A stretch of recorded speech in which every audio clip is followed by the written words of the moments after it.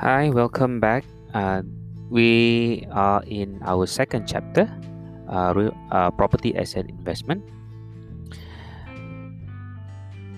So we go to the next slide, real property asset investment. So like we have discussed in the last chapter, building or property is one method of investment, which is a low risk investment. Okay, maybe sometimes when you watch TVs, you heard the term real estate. Real estate is the same thing as real property or just simply as buildings. All of these have the same meaning, right? So investment, the advantages of investment in properties, like you can see from the list in slide number 2.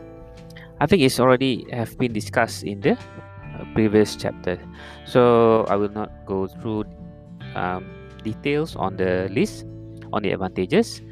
I just want you to focus on alternative investment. uh, I think I share with you the videos on AHP, Amanah Hartanah Bumi Putra, or AHP, Amanah Hartanah Bumi Putra, is what we call as real estate investment trust. It is similar in concept with mutual fund, because the basic principle is that they collect money from the people, and then from the customer, and then they use the money to invest in other buildings. If we consider ASB, for example, ASB, they collect money from the investor, and they use that money to invest in other type of investment like stocks and shares. But for AHB, they just focus on investment in real property, in building. And AHB is just an example. A bigger REIT, we call it REIT. REIT is REIT. There's a multiple companies, REIT companies, that is available in Bursa Saham.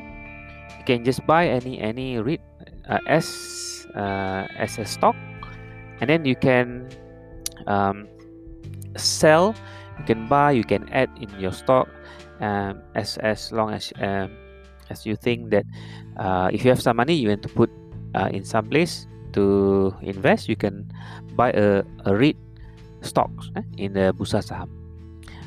Among others company that are quite famous is Axis Real Estate, or AXREIT, XREIT, or you have KLCC Property Holding. That's just an example. They have multiple more, but similar with stocks, some XREIT, some REIT is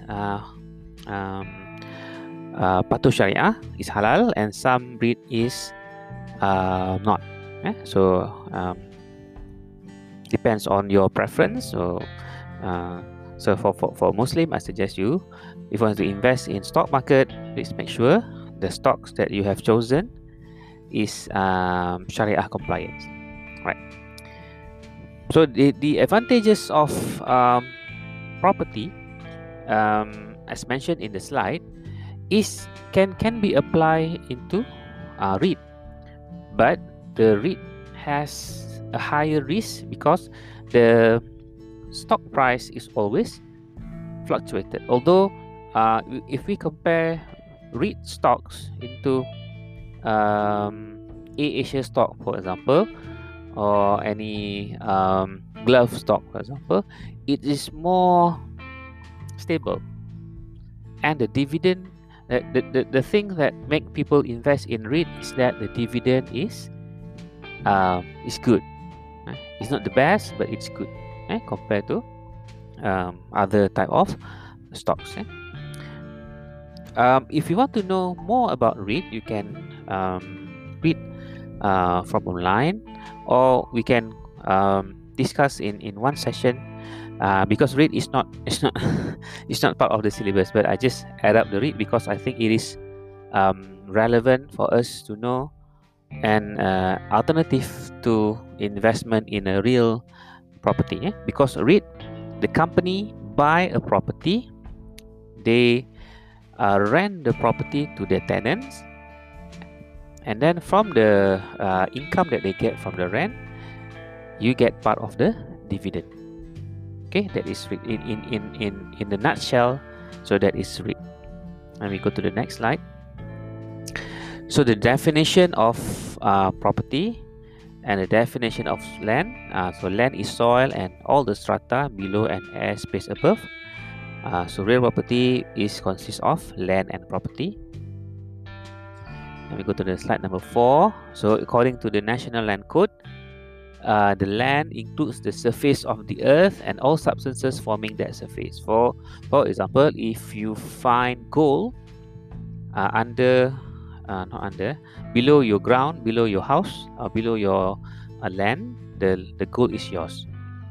So anything that is below the ground, anything that above the ground is owned by you.